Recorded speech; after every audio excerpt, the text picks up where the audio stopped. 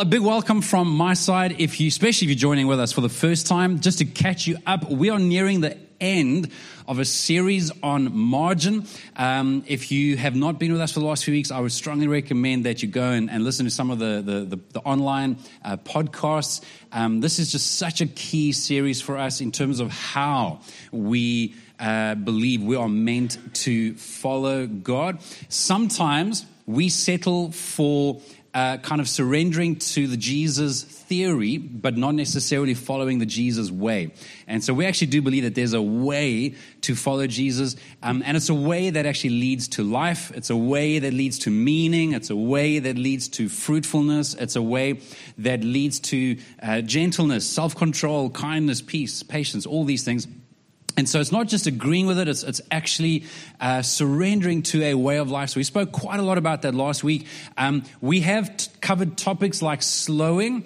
I don't have time to unpack that fully. Simplicity. Last week we spoke about surrender. Today I want to talk about solitude.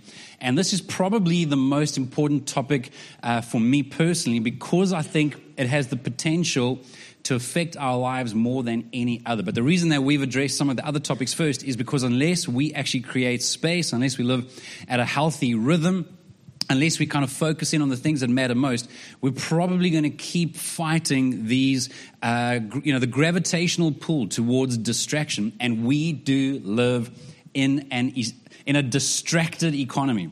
We live in a time where we are bombarded with more information, more opportunities, more invitations than ever before. And a lot of it is fantastic. I've got to tell you, ESCOM is reminding me I don't want to live, 100 years ago, 200. I'm grateful. This morning, when the power came back on and I could make coffee, I was like, thank you, Jesus. I'm a better Christian with coffee, okay? So I'm not suggesting that we go back to the dark ages, but at the same time, there have been times, even in the last few weeks, where load shedding has actually helped us spend more time together as a family, or maybe I've given up and gone to bed a little bit earlier.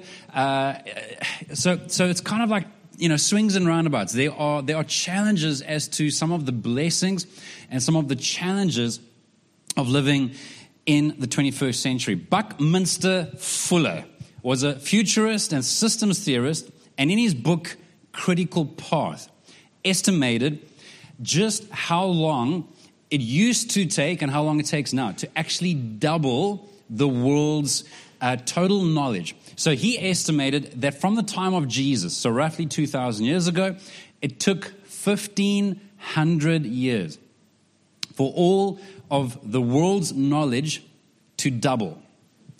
From the year 1500, it took about 250 years. So it sped up tremendously for the world's total intellectual capital, the world's global knowledge to double. It used to take 1,500 years, now it took 250. Then, from the year 1750 until the Second World War, it started changing every 100 years.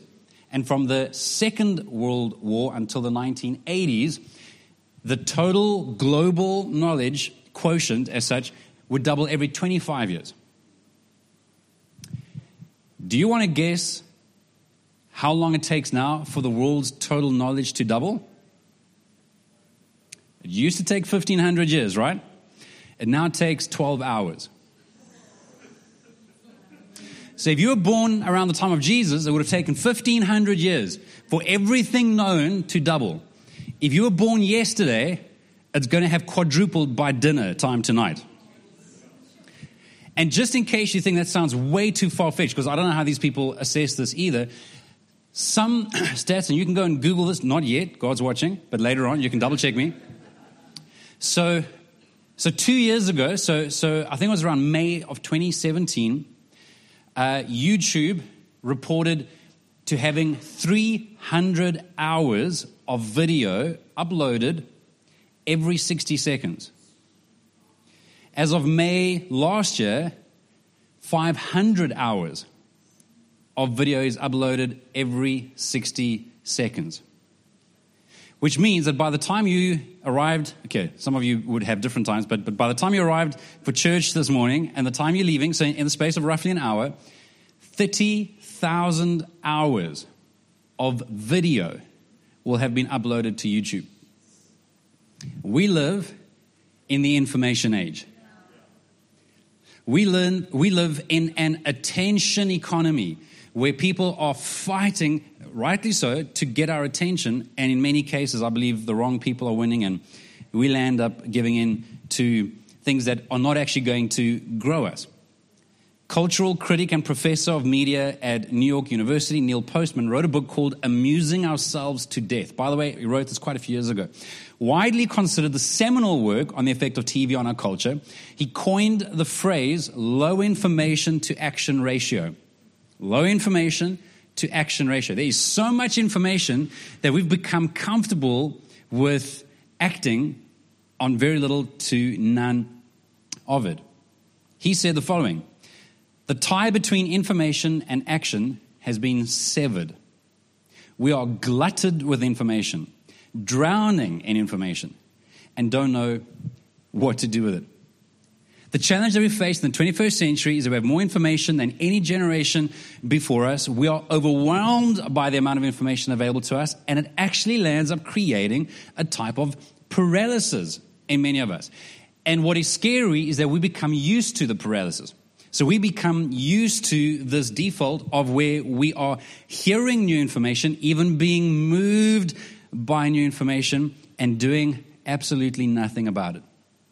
So I find that very encouraging as someone that tries to teach every week, to know that virtually no one's going to do anything with anything that I'm actually saying or trying to get across to you. You can even cry. You can be totally moved and forget all about it by Monday morning. And that's a challenge for me. Because of technology, I'm able to listen to multiple books in a week compared to in the past it would have taken me a month or two to try and read through a book. I can listen to multiple podcasts in a single workout. There's so much information that I can take in, but the challenge for me is when am I slowing down to actually curate that information and to discern where I need to respond to any of it. And that's why I want to go back to what I said at the very beginning.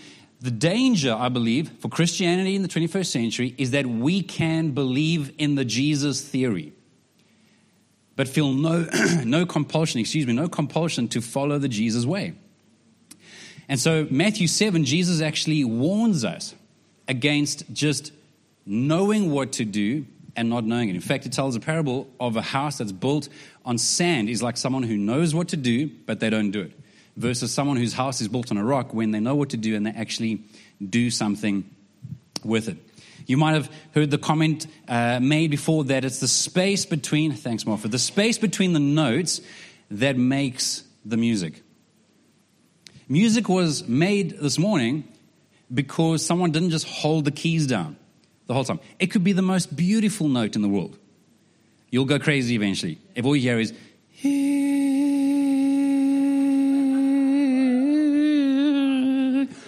like somewhere along the line, you're going to want that. You're going to want like a gap, a space, right? It's the space between the notes that makes music. The problem is that I think we have so much information coming at us so often that we just live in this.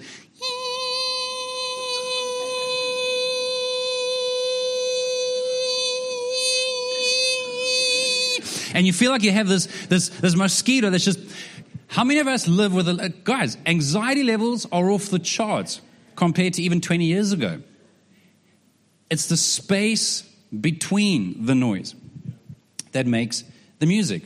Lance Witt in his book Replenish wrote that if you can start to create some spaces between the notes, you will discover that the noise of your life will actually turn into music.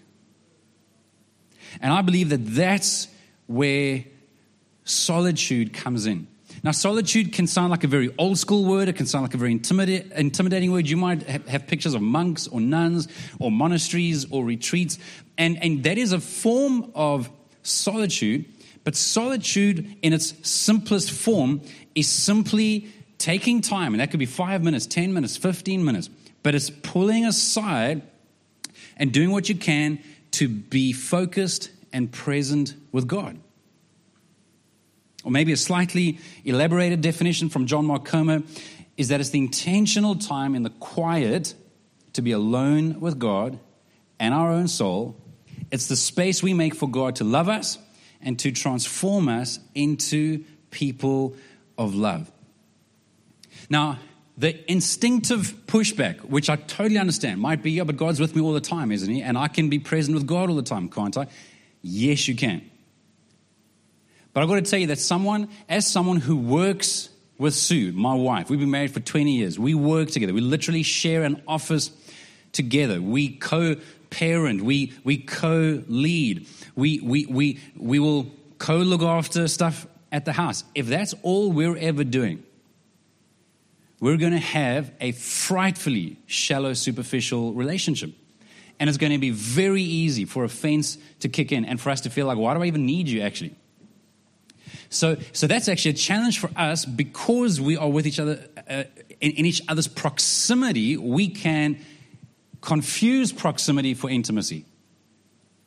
And I want to suggest and argue that God actually wants a much deeper relationship, connection, intimacy with us, where He can reassure us, where He can give us wisdom and perspective, and where we can just be okay with being with Him. And I believe that in turn will actually flow over into all those other times of our day.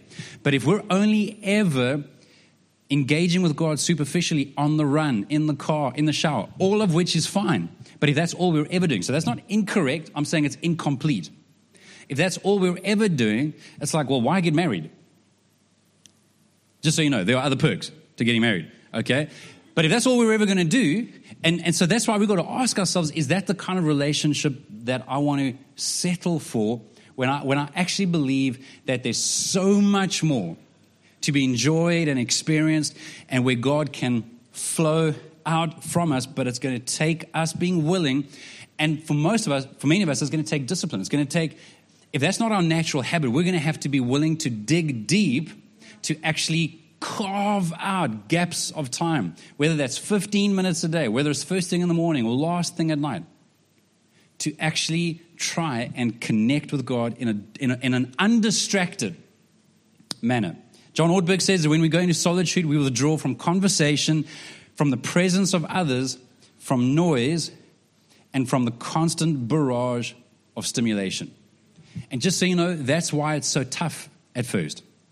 So please don't be discouraged if you go home today and you're like, okay, I'm going to try the solitude thing, and I'm going to make sure that between now and bedtime, I'm going to find 15 minutes, and you find yourself actually feeling worse. It's okay. It's like detoxing, especially if you don't have your phone near you. You're going to find yourself looking for it. You're going to realize just how addicted we are to that constant dopamine hit, and it's going to be hard at first.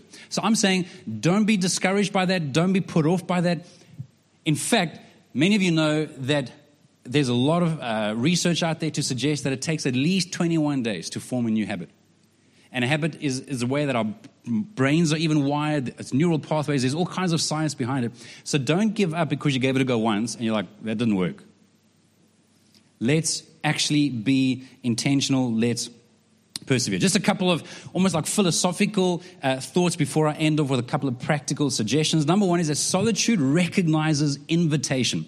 We're actually invited by God to like draw aside and to be with Him. He's not going to shame you, guilt you, manipulate you. Like, you know,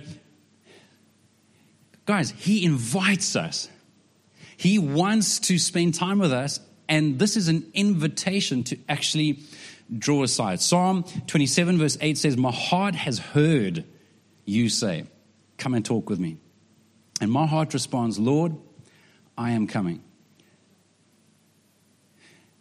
Now, truth be told, many of us don't feel like that's true of us. We don't feel like our heart has heard Him say. And I think that the reason for that is because we live with so much noise around us. That's similar to me not feeling the draw, the attraction, the appetite for vegetables if I keep eating junk and sugar. The more I eat that stuff, the less I feel an appetite, an invitation towards carrots and peas and butternut and all these things, right?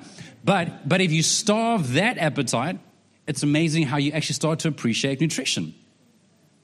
So again, I'm saying don't be discouraged if you don't sense the invitation, if you don't sense the ache that I believe actually exists in our heart to connect with God. I'm saying for some of us, if we even just cut out social media for a season, we may be amazed at just how we actually start to recognize a yearning for something more. John Ortberg says solitude is the one place where we can gain freedom from the forces of society that will otherwise relentlessly mold us.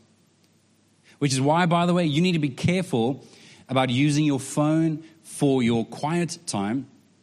Now, for some of us, that works. That's okay if you're disciplined enough and you put it onto flight mode the night before and you don't take it off of flight mode until you've had your quiet time in the morning. But that's more self-discipline than many of us have. Again, if that's the habit, we're going to be like, I just want to check. I just got to make sure that I'm not letting someone down somewhere in this world, even though it's 5 a.m. But guys, there's an addiction. There's neural pathways. We are so connected. So I'm saying if that's you and you just can't keep it on flight mode, well then maybe either use another device or there's this old school thing called the printed Bible. It's got paper and everything. Like words are written on it. And anyway, you guys are getting the point. Secondly, solitude reveals desire.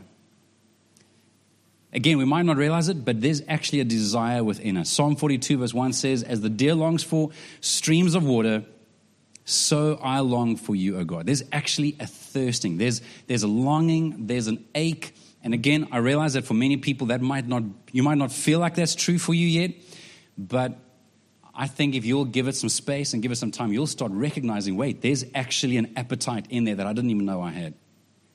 And have you ever noticed that the more you feed an appetite, the more it grows?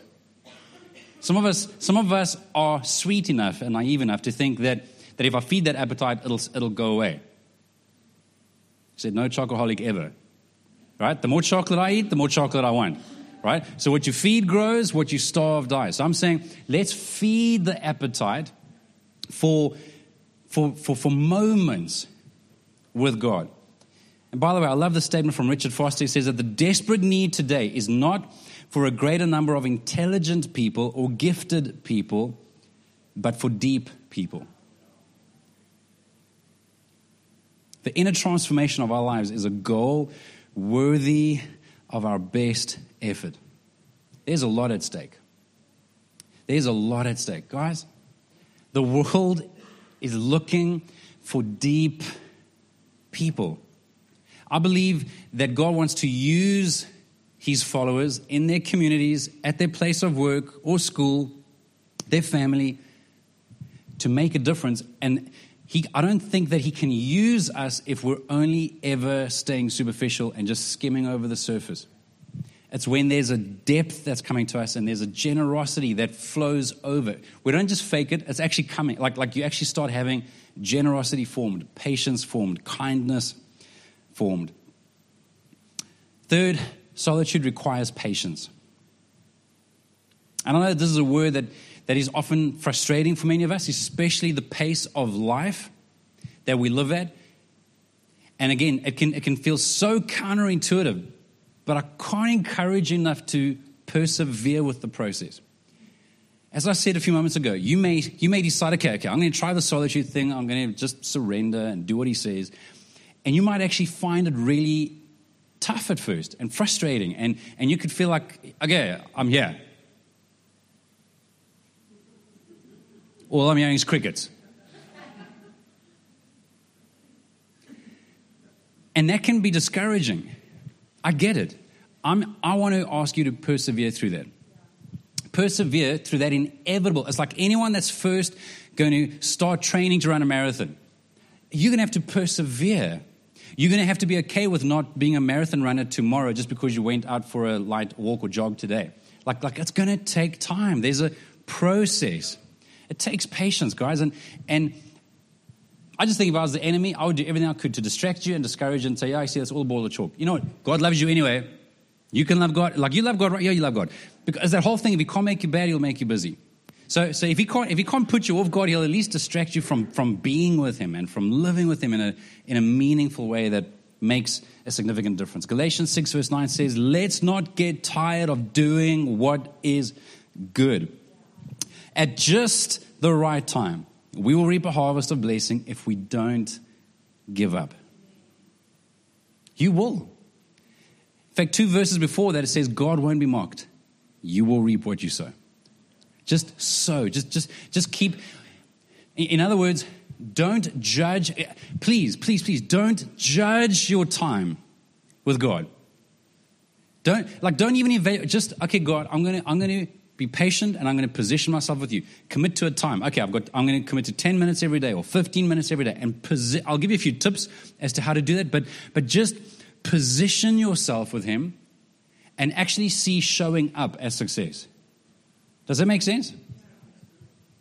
Just actually see showing up as success, because you'll be amazed at how over time showing up actually starts shifting to being present, and being present starts shifting to where I think God's is that God? Is God encouraging me? Is that a sense? Is that and as you're spending a few minutes reflecting on Scripture, like you feel like you're starting to have things revealed to you, but it starts with patience and perseverance. John Ortberg says we've largely traded wisdom for information, depth for breadth, and we want a microwave maturity. So I get it. We want it now. But it doesn't work that way. I would encourage you to be patient with the process.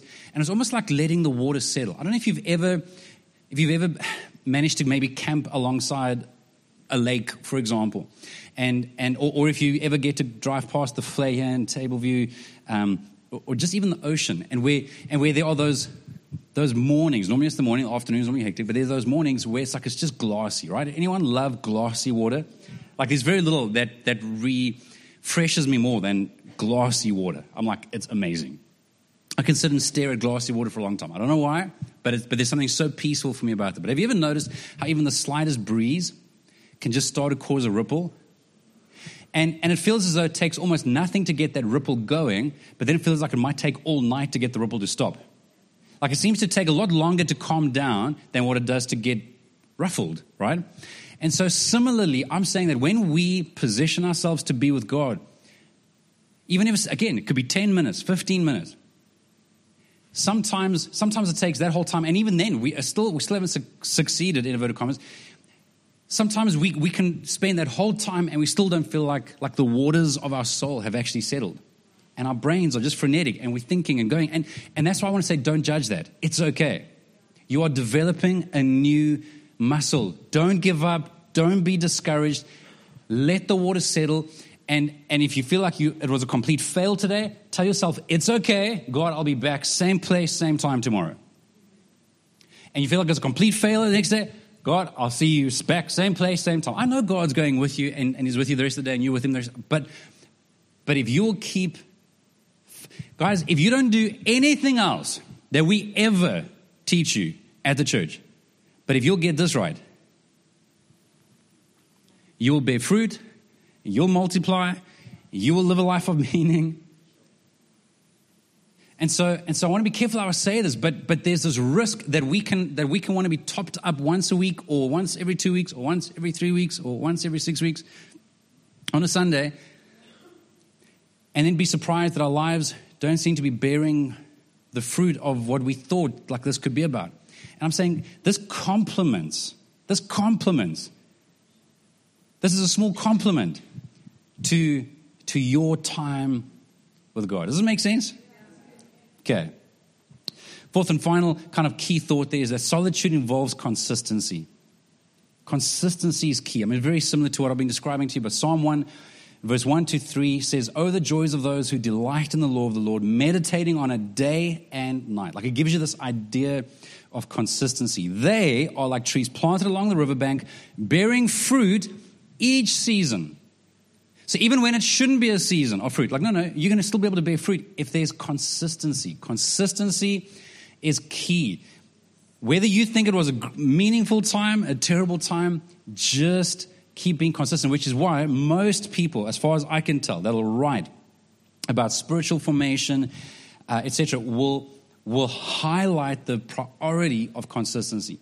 Even if you've got to change your plan, your approach, your reading, your prayer, if you can just get consistent I think you've probably already achieved 70% of the battle. So don't give up, persevere. Practically speaking, just a few thoughts here. Practically speaking, I want to encourage you with the acrostic of the word pray. P-R-A-Y. If you were here for the 5 days of focus, you would have heard me make reference to this as well. So this is kind of some suggestions as to how to spend time if you are carving out 10 minutes, 15 minutes, 20 minutes, whatever the case is. P stands for pause. Like actually be still. If you cannot be still, or your mind cannot be still, by the way, even if you physically cannot be still, like again, there's no legalism around this. If you need to go and walk somewhere slowly in order to actually pause and be still with God, like that's okay. Just don't go and do it in the shopping center. Don't go to Canal Walk for my pause time, But you might find that if you're able to go for a walk where it's peaceful, maybe that helps you to actually. Maybe that helps you to. So some of us actually need some form of movement in order to actually help our mind settle, and that's okay. But again, that's not an excuse for us to only ever spend time with God while we're exercising. This isn't about exercising. This is different. There's a difference between a prayer walk and where you're running your butt off and I'm spending time with God. I'm just trying to breathe when I'm running. No, pause. The idea with pause, ideally, is to actually just be quiet for a few moments, or maybe even try and stretch it to a minute or 2 minutes, where you just allow the water to settle, where you're trying to allow the water of your mind, and then ultimately, I think it seeps into your soul to just cut off all of the stimulants. So preferably try not to have your phone or any digital device near you. But for some people, again, you might need to experiment with just having a worship song going. I don't know. But the idea is to be still with God. That's the win. The win is to be still with God. Then you can move. Now, you don't have to do it this way. I'm just recommending it. R is to rejoice and reflect. Rejoice and reflect. P is to pause, and I would argue is to be present. So it's to actually position yourself that you're present with God, whatever that looks like for you. R is to rejoice and reflect. And the reason that we use both of those words is that to rejoice is to give God thanks. It's to express gratitude. There's very little that's going to draw you closer to God and remind you of how good God is than to actually look back at his track record of the last 24 hours or the last day and just say, God, yes, man, I can see how you helped me in that meeting. God, you saved me in that close shave in the traffic. Or God, I really feel like you gave me some wisdom or that pause in that conflict situation. Thank you. Thank you for your presence in my life. Thank you for your kindness. Thank you for your provision. Like, it's just amazing how God doesn't get bigger. We just see more of him when we are looking accurately at how great he is, how good he is. And to reflect is, I'm using the word reflect more than the word read. So this involves scripture, because instead of just trying to read through a whole bunch to get more information, I want you to rather reflect on a smaller portion where you can digest it. There's nothing wrong with also trying to get through the Bible in a year, but I would almost separate that from this. So that's if you've got extra time. But I think that in our time with God, to actually slow down, let the water settle, be present, thank him, and then just reflect for a couple of minutes on a short passage of scripture. We can move on to A is for ask, where you're allowed to ask God for stuff. You're allowed to surrender things to him. God, can you help me here? God, please would you give me wisdom? God, please would you bless this person? God, please would you protect that person? Like, God's got no problem with you asking him for stuff. I do think that the relationship could be unhealthy if that's all we ever do. If we only ever see him as a genie in the bottle, and we get our few wishes and we rub, whatever it is, and okay, God, like, we need you to sprinkle some pixie dust on some stuff. I think if that's all we're ever doing, also, if we're also only ever doing all the talking, I think eventually that's rude. If you're in a relationship with someone and they do all the talking, maybe you have that acquaintance at work, maybe you have someone in your family where they just do maybe not like 100%, but 95% of the talking. If you can't think of that person,